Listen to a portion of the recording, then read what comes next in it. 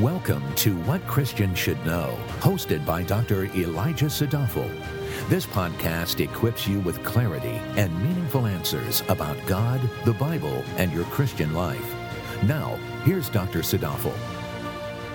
As we continue the series, The Bible Made Ridiculously Simple, in this episode we will complete our discussion about Jesus by talking about his death, resurrection, and ascension. To do this, I will primarily use Luke's Gospel account in chapters 23 and 24.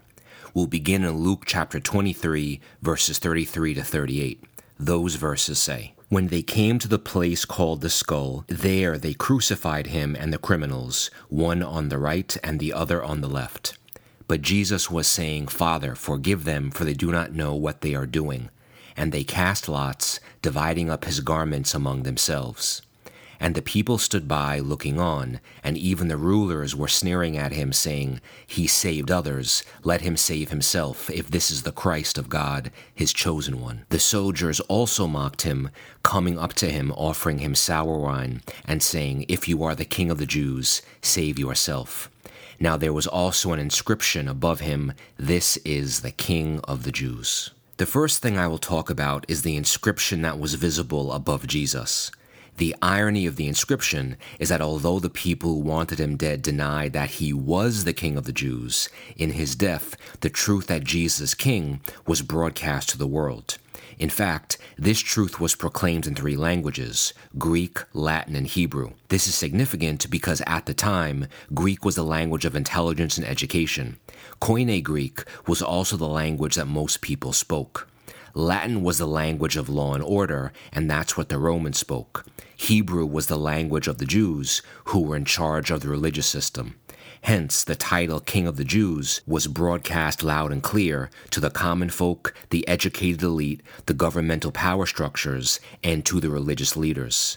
This was fitting since Christ was king over them all. Next, verses 39 to 41 say, "One of the criminals who were hanged there was hurling abuse at him, saying, 'Are you not the Christ? Save yourself and us.' But the other answered and rebuking him said, 'Do you not even fear God, since you are under the same sentence of condemnation? And we indeed are suffering justly, for we are receiving what we deserve for our deeds. But this man has done nothing wrong.'" This latter criminal always amazed me, because when you incorporate what the text says from the other Gospels, both criminals actually began mocking Christ when he was first nailed to the cross. But then as the hours passed by, one criminal changed while he hung there on his own cross. Something dramatic happened. This criminal began to see that Jesus was not just another guy. He realized that Christ wasn't dying on his own behalf, but he was dying for others. Perhaps this criminal began to see that Jesus was dying for him. In a peculiar way, he began to see the acute reality that God was on the cross and God did not deserve to suffer, but he was suffering for others. Verses 42 to 43 then say, "And he was saying, 'Jesus, remember me when you come in your kingdom.' And he said to him, 'Truly I say to you, today you shall be with me in paradise.'" This is the most remarkable part. A man that the Romans thought wasn't worthy to live on earth is a man that Jesus declared was in fact worthy to live in heaven forever. And look at the difference. There were 2 criminals being crucified with Jesus, and both were in the same predicament. They were both guilty and both sentenced to death. But what separated one from the other is that one had faith. One believed in Jesus. And the only thing that this criminal could do was believe. His hands and his feet were literally stuck, so he couldn't do anything to save himself. He just believed, and this is what saved him. This simple picture at Calvary highlights the foundational principle that we are saved by faith in Jesus. It's just that simple. Verses 44 to 46 then say, "It was now about the 6th hour, and darkness fell over the whole land until the 9th hour, because the sun was obscured, and the veil of the temple was torn in two. And Jesus, crying out with a loud voice, said, 'Father, into your hands I commit my spirit.' Having said this, he breathed his last." In John 19:30, in reference to Jesus, it says, "He said, 'It is finished.' and he bowed his head and gave up his spirit. Note that for the two criminals beside Jesus, they had their lives taken from them, but Jesus voluntarily died when he committed his spirit to the Father. The text then tells us that after Jesus' dead body is removed from the cross, Joseph of Arimathea takes it, wraps it in linens, and then places the body in a tomb that was never used before. If people followed the ordinary rules after crucifixion, Jesus' body would have been thrown into Gehenna, which was like a garbage dump for dishonored corpses. But when Jesus died, not a bone of his body was broken, nor was his body allowed to be corrupted. Now, everything I've talked about so far described what happened historically. But we have to understand what the death of Jesus on the cross means theologically and in the context of the entire canon of Scripture. Christ's death is likely the second most important event in human history. The first, of course, was the birth of Jesus Christ, and the third was the resurrection of Jesus Christ. In fact, Jesus' death was so important that it is celebrated as a grand triumph. So why is that? The reason why is that because through his death, Jesus made an atonement for our sins. This word atonement is very, very important. Jesus' death wasn't just him dying. His death was not just him suffering to evoke an emotional response. To the Romans, his death was just another rabble-rouser being crucified. To the Jews, his death was just the elimination of a blasphemer. But to God himself, Christ's sacrifice was an atonement for our sins, and this atonement had cosmic implications. Simply defined, atonement refers to a reparation for a wrong or injury. The wrong that has been committed by all human beings is sin. Sin is a grievous offense to a holy God, and the penalty for sin is death. Hence, because of my sin, it should have been me on that cross. Because of your sin, it should have been you on that cross. But what did Jesus do? What Jesus did for all of his elect 2,000 years ago is allow himself to be killed in our place. He bore the penalty for all of our sins, took it to the cross, and died for us so we wouldn't have to. He was sinless and did not deserve to die, but accepted our penalty upon himself. In other words, Jesus was our substitute and therefore offered a substitutionary atonement. The principle of atonement connects perfectly with the Old Testament. Throughout the entire course of the Old Testament, we see a basic principle that when it comes to paying the penalty for sin, either you die or something else dies.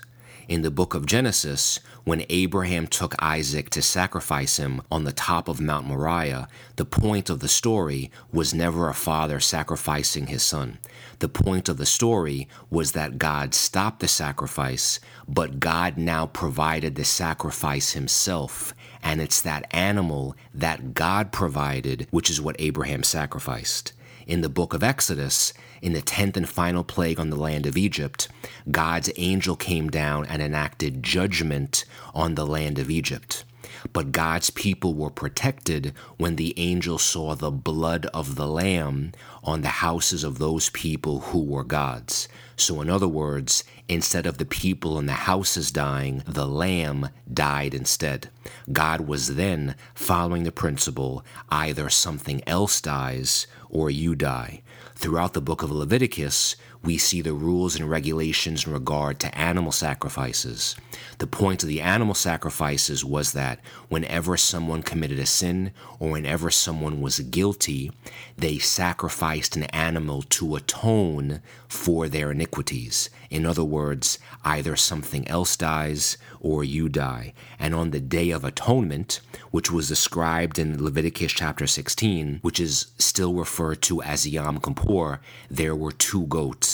There was one goat that was slain to pay the penalty for sin, and the other goat was the scapegoat, where the sin was symbolically put on the animal, and that goat was then released to be dispersed into outer darkness. Jesus was both the sacrifice that was slain for our sakes. Jesus was also executed outside of the city walls so that the sin bearer was killed outside of the camp. In other words, throughout the entire Old Testament, we read about a recurring theme. When it comes to paying the penalty for sin, either you die or something else dies, and Jesus fulfills that axiom in that he's the one that died in our place because of our sin.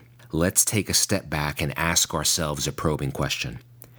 Do we really think that there was any life-saving value in the blood of bulls or goats? Do we really think that God got anything out of the sacrifice of an animal that he made in the first place? The point of all of the animal sacrifices back in the Old Testament was simply to point to the reality of how holy and adequate they were in order to point forward to an adequate substitutionary atonement that was made finally and fully by our Lord and our Savior, Jesus Christ. Now let's move back to the actual crucifixion itself. Medically speaking, I must say that crucifixion is an extreme form of barbarism. Never mind the fact that nails are driven through your wrists and feet. That won't kill you. What will kill you is that the entire ordeal is essentially a slow, drawn-out suffocation where the harder you try to move, the more pain you're in, and the less you move, the quicker you die. The physical pain that Jesus endured could not compete with the spiritual forsakenness. You see, beloved, hell isn't so much a place than it is an experience. What actually defines hell is the complete separation from God. And on that day 2,000 years ago, Jesus suffered the full force of hell on that cross.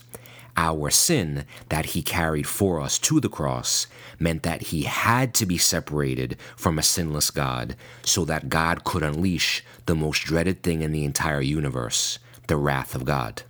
The wrath of God, of course, abhors sin and must judge it. Now you know why Christ sweated blood in the Garden of Gethsemane, because God knew just how appalling the wrath of God is. So for hours on the cross, the sin that Christ took upon himself was judged, and God even made the sky go dark in the brightest part of the day to communicate the idea that judgment was happening. And then when Jesus said, "It is finished," it was finished. The full penalty for sin for all of the elect from eternity past to eternity future was paid in full. Sin is what separated us from our Heavenly Father, and once sin was atoned for, our alienation and separation from God was removed. This is why the veil in the temple was irrevocably torn in two when Jesus Christ died. So Jesus died, but the grave could not contain him. Luke chapter 24, verses 1 to 12 says, "But on the first day of the week, at early dawn, they came to the tomb bringing the spices which they had prepared.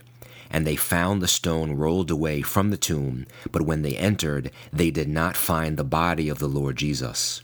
While they were perplexed about this, behold, two men suddenly stood near them in dazzling clothing. And as the women were terrified and bowed their faces to the ground, the men said to them, 'Why do you seek the living one among the dead? He is not here, but he has risen. Remember how he spoke to you while he was still in Galilee, saying that the Son of Man must be delivered into the hands of sinful men and be crucified, and the third day rise again.' And they remembered his words, and returned from the tomb, and reported these things to the 11 and to all the rest.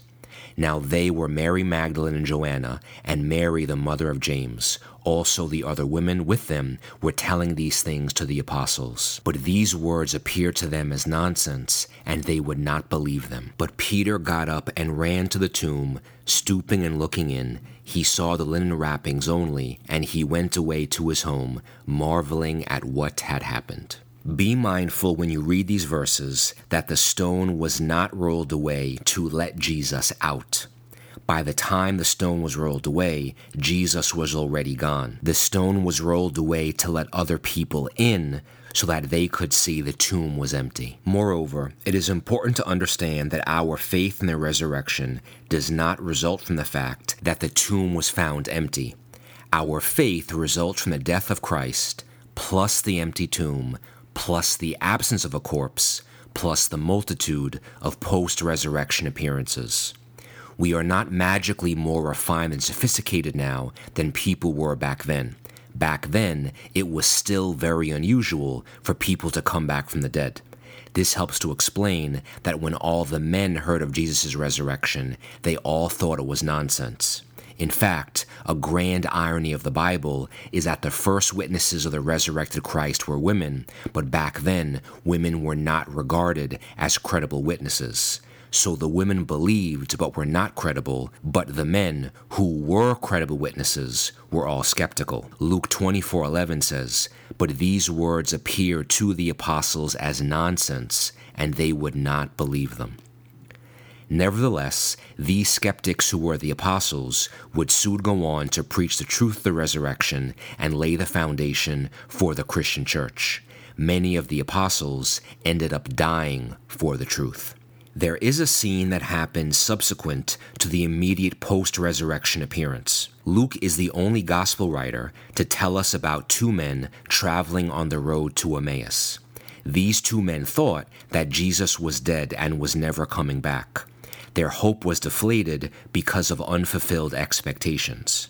And what does Jesus do? He appears to the men, but the text says their eyes were prevented from recognizing him. Notice what happens in Luke 24, verses 25 to 27. That text says, "And Jesus said to them, O foolish men and slow of heart to believe in all that the prophets had spoken.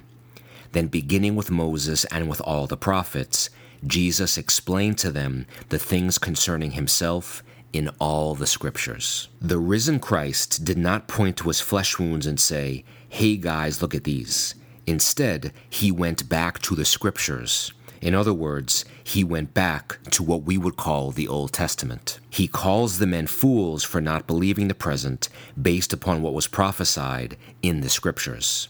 This is a valuable lesson for all of us who live in an age of skepticism. If we take Jesus' advice, then if you have doubts, you should actually examine the evidence for yourself. The most unsophisticated thing you can do is say, "This is nonsense."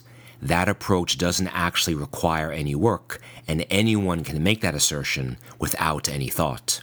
Even Satan knows that Jesus rose from the dead and doesn't want anyone reading the scriptures. So, one of his favorite strategies is to dismiss the evidence as bunk before you even attempt to examine it. In 1 Corinthians 15:14, the Apostle Paul writes, "And if Christ has not been raised, then our preaching is vain, your faith is also vain." Why does Paul write this? Well, if Christ was not raised, then the Bible is lying about something, and if the Bible is lying about one thing, then it cannot be trusted. But Christ was raised. Why does this matter? To put things very simply, think of it this way in the form of a question and answer. Question: how can you trust God? Answer: trust the one who died for you and then came back from the dead to tell everyone about it. The resurrection of Christ means that God is sovereign. God is in control of everything, and he proved his power over death through the resurrection. The resurrection proved that God is trustworthy and that he made good in his promises. The resurrection proved that Christ's work was complete and effectual. The resurrection points us to the one who resurrected, Jesus.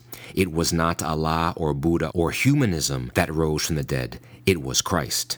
Trust in him and you will live. But how can we trust him? Why should we trust him? Because he resurrected. The resurrection means that God really is for us because he sent his son to live and then die for us. But God refused to leave his son alone, so Christ was raised. Now we are sure that for anyone in Christ, they will be raised to eternal life. Can you save yourself from death or lift yourself up from the grave? No. But who can? The one who resurrected. The resurrection means that Jesus was raised for our justification. So when God sees one of his elect, he sees a new creature whose sin has been paid for in full, and he sees the perfect righteousness of the Messiah. The resurrection gives us hope that for all those who have faith in Christ, we will one day be raised up in new imperishable bodies and fellowship with the Lord in paradise forever. The final thing I'll talk about is the ascension of Jesus Christ. Luke chapter 24, verses 50 to 53 says, "And Jesus led them out as far as Bethany, and he lifted up his hands and blessed them. While he was blessing them, he parted from them and was carried up into heaven. And they, after worshiping him, returned to Jerusalem with great joy, and were continually in the temple praising God. This text tells us that men were eyewitnesses to the life, death, and resurrected Christ. These men then followed God's plan and took that witness into the world. What the rest of the New Testament will tell us is that these men followed God's plan and took that witness into the world. They preached the gospel or the good news, which simply stated that by trusting in Jesus, a person will be saved. Of course, these men were not alone because the power to carry the witness was enabled by the Holy Spirit. This text also tells us about the ascension of Christ into heaven. Many Bible teachers tend to skim over the ascension and focus more attention on the cross and resurrection. So why is the ascension important? It's important because it describes the coronation of Jesus Christ. You see, Jesus' favorite title for himself was Son of Man. Son of Man is a term first used in Daniel 7:13. The Son of Man is one who is described as having glory and an eternal kingdom where people of all nations and languages serve him. The Son of Man has an everlasting dominion over the entire universe. Jesus is the Son of Man, so when he ascended, where did he go? He ascended to his coronation. He ascended to sit down in heaven and to be crowned King of Kings and Lord of Lords because his work was done. Hence, Christ is our King, and our King reigns victorious right now at this very moment. We aren't waiting for Christ to be King because he already is. I mention this to highlight one acute point. Because Christ already reigns, we never labor to make him king. We never do anything in the world so that he becomes king. We have abundant joy knowing that Christ is king, and we step out into the world as ambassadors of the king.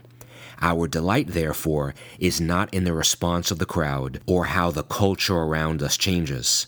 Our delight is in knowing that our God reigns, and one day he will come back and make his invisible rule visible here on earth.